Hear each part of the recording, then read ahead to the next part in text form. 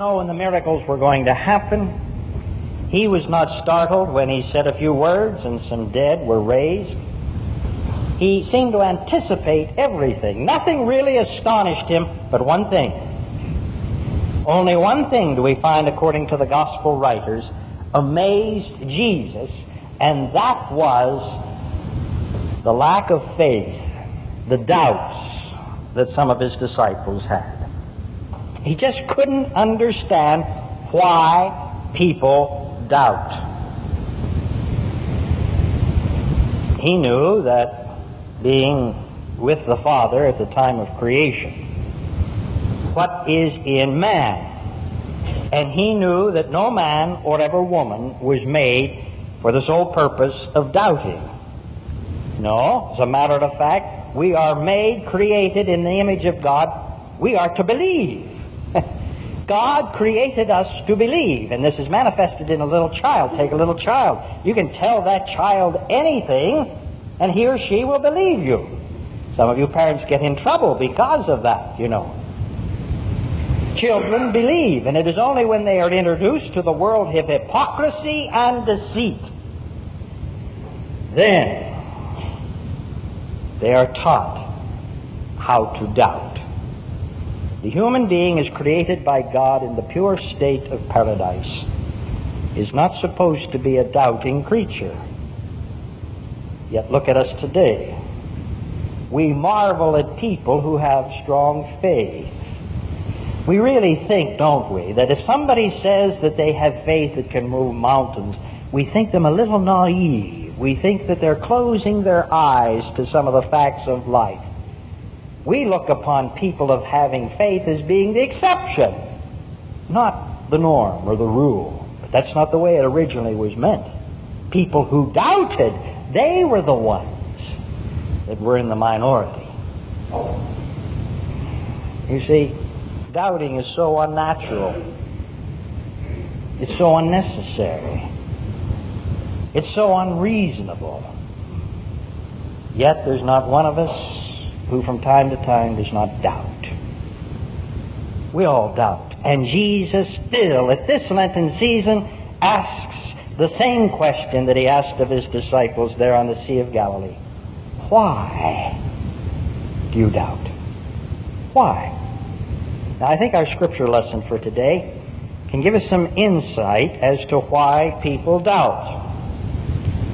I think, first of all, some people doubt simply because that in the midnight of their lives, when the storms are great, the seas are shaking, and the waves are pounding, in that darkness and in that struggle, they do not recognize Jesus out there. They don't recognize him.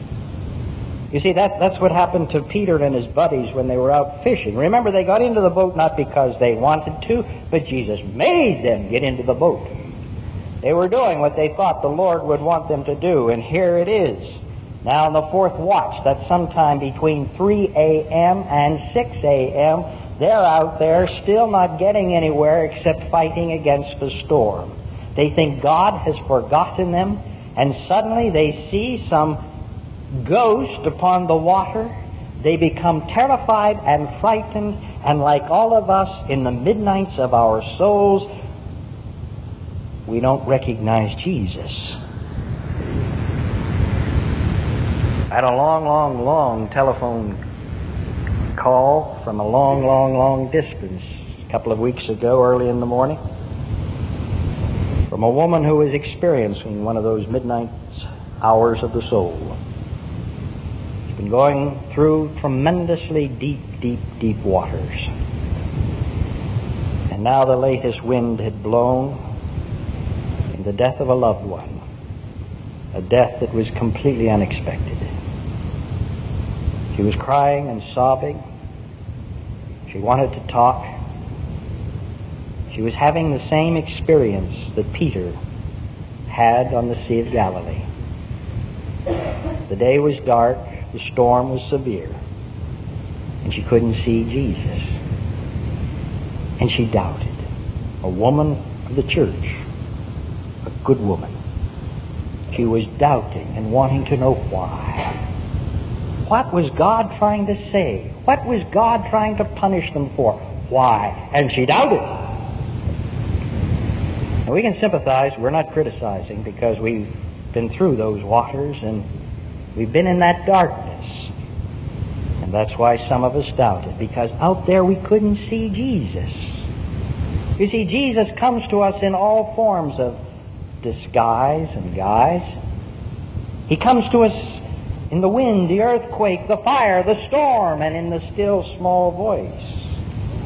He comes in ways when we don't even expect Him to come, and that's what makes it so hard to recognize Him. Peter and the rest of them, they thought it was a ghost, and they knew Jesus far better than you and I know Him. They saw Him in person. We know Him only by the power of His Spirit. But they didn't recognize Him, and if they who walked by His side couldn't recognize Him, it's only logical that some of us, who never saw His frame nor felt His flesh, there'll be times when we don't recognize Him, but He's out there. He's out there. And if you think not, you're going to doubt. It's very difficult to accept that fact, but Jesus tries to help us to do that by what He said to these people in the boat who didn't recognize Him, who thought He was a ghost. Notice what He says. Take heart. It is I. Have no fear. But notice, take heart. You see, that's the clue word. He doesn't say, take mind, and just accept the knowledge that I'm here. He doesn't say, just take will and stern yourself and make yourself accept the fact that I am there. No, this is heart business. And I'm sorry, it gets sentimental sometimes, and it's a little syrupy, and yes, sometimes pretty spooky.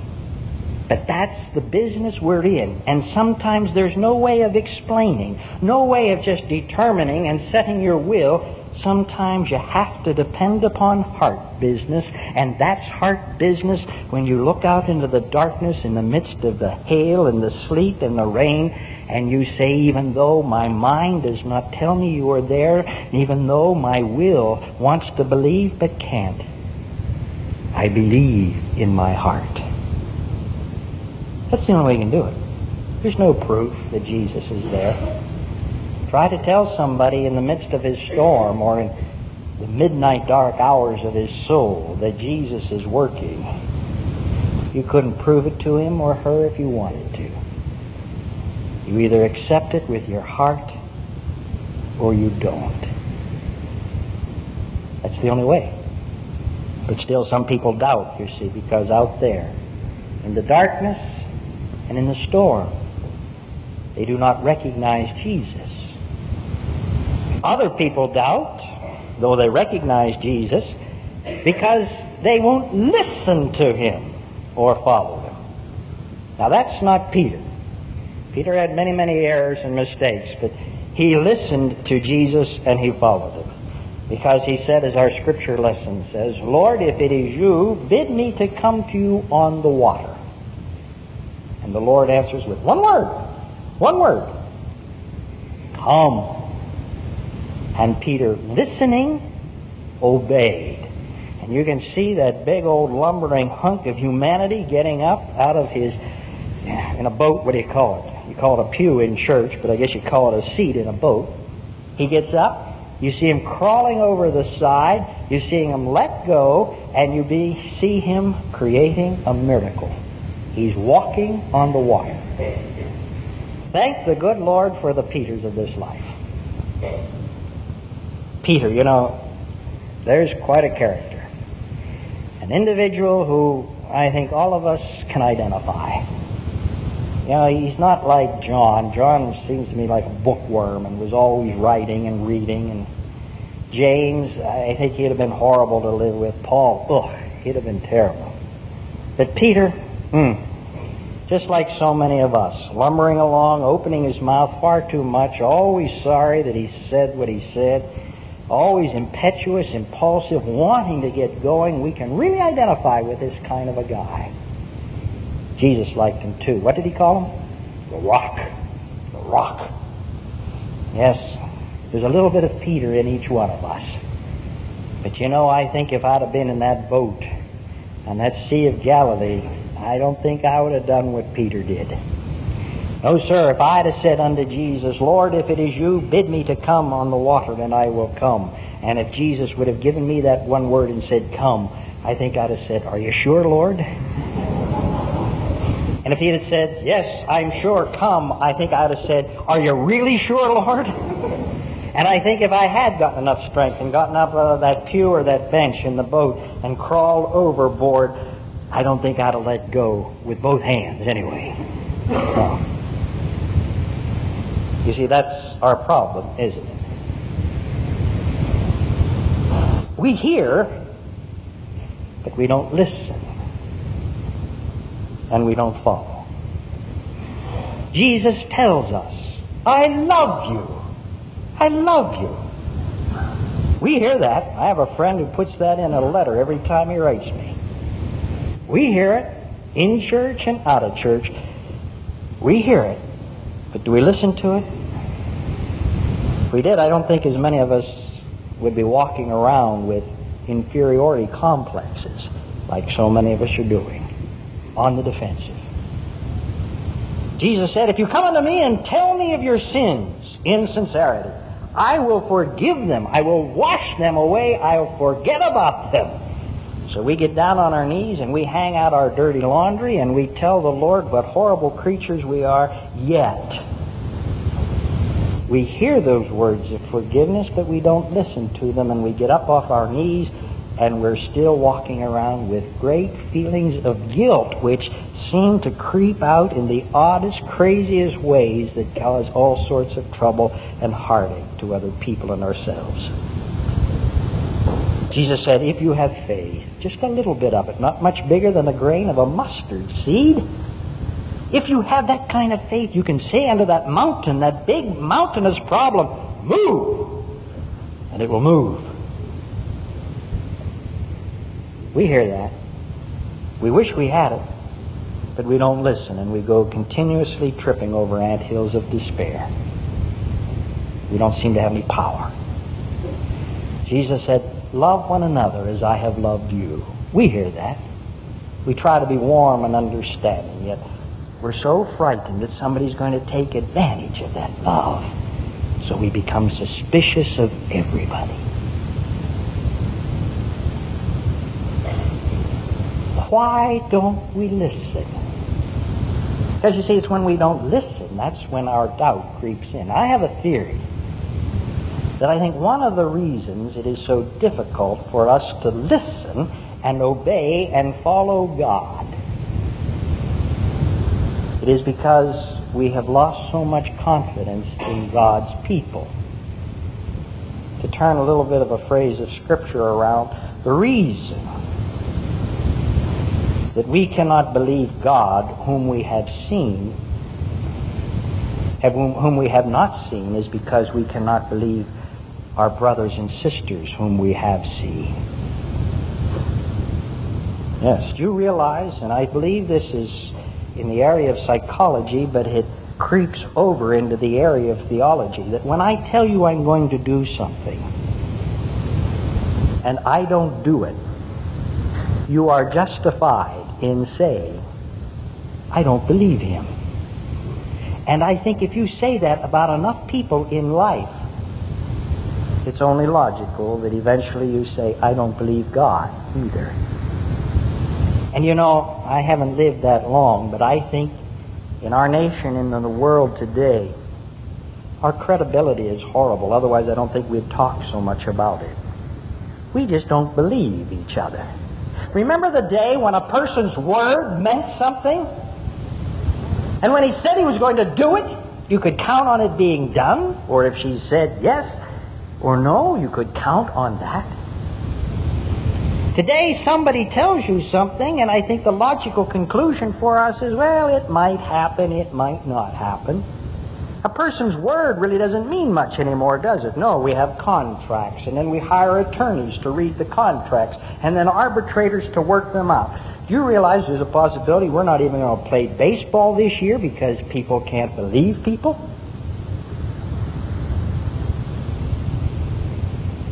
That's tragic. And if you cannot believe people who you can see, how can you believe God whom you cannot see? And that's why some people doubt. Because they hear, but they don't listen. And when they don't listen, they don't follow. And yet I think there's another reason why some people doubt. And it's not because they don't listen or not following. They do that as well as recognizing Jesus out there. It's because they take their eye off of Jesus, though, once they begin to do the impossible. See, that's what Peter did. Peter was one of those persons, and that's why I think we like him. He had the impossible dream. He wanted to make the impossible possible. He wanted to do things that made a difference here in the world. He wanted to create miracles. And thank God for people who want to help God in creating miracles. And that's what Peter wanted to do. And he did it. He did it by recognizing Jesus. He did it by listening and following the word of Jesus. But he ran into trouble when he took his eyes off Jesus when he was in the process of doing the impossible. You see, Peter was fine as long as he was looking right at Jesus. As long as he had his eyes pinpointed right on Jesus. But then when he got to listening to the wild, wild wind, and when he got to looking at the tempestuous waves, when he got to be thinking more about the might of these powers than the might of the Lord, when he took his eye off Jesus, he began to sink. And that's the way it happens. That's the way it happens. A lot of us are sinking today. We're doubting because we've taken our eyes off Jesus. I'm afraid this is what's happening to us as a nation. You see, when we begin to look at our weaknesses more than we do at our strengths, we can begin to doubt. When we begin to think more of the power of the opposition than we do the power of the Lord. And what so much I hear through all of the mass media of it today, in America we're talking about our problems, not about our power. And I think that's a mistake. It's happening in the church. I go to so many church meetings where all they want to talk about is what we're doing wrong instead of what we're doing right. Individuals, listen to them. Hear their prayers. We're talking so much about our weaknesses and concentrating on them and our sin that we forget we are praying for strength to the one who is able to do exceeding abundantly above and beyond what we can think or do. You concentrate on all your weaknesses and you're going to lose your power. You begin to look at all the waves and all the problems, and you're not going to have that potential that God can give you in Jesus Christ. Take your eyes off Jesus and you're going to lose your way and you're going to sink. And that's when people doubt. What can you do?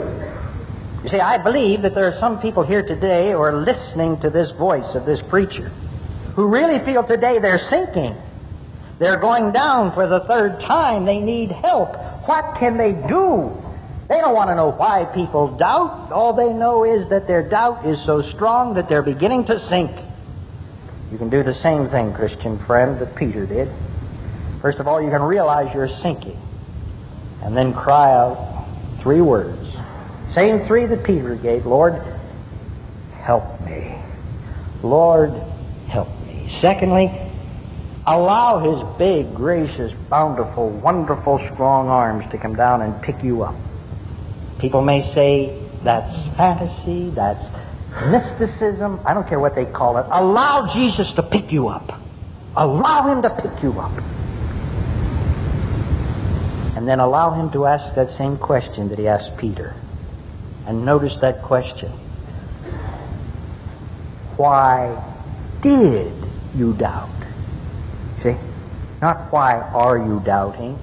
Why are you continuing to doubt? It's the past tense of the word do. Why did you doubt? You see, in the mind of Jesus, Doubting should be something for all of us that's in the past.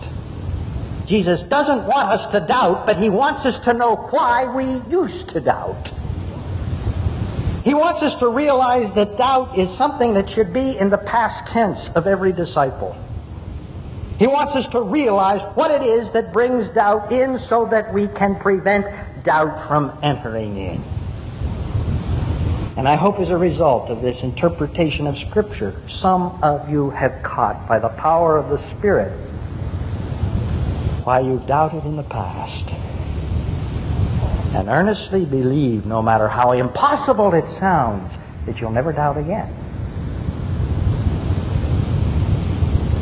And then you begin relying on the strength of Jesus, who is out there all the time, who is speaking, if only we are listening, who wants us to keep our eyes on him. If we do that, we can be people who not only doubt again and do that impossible thing, we can do possible things and make the impossible possible.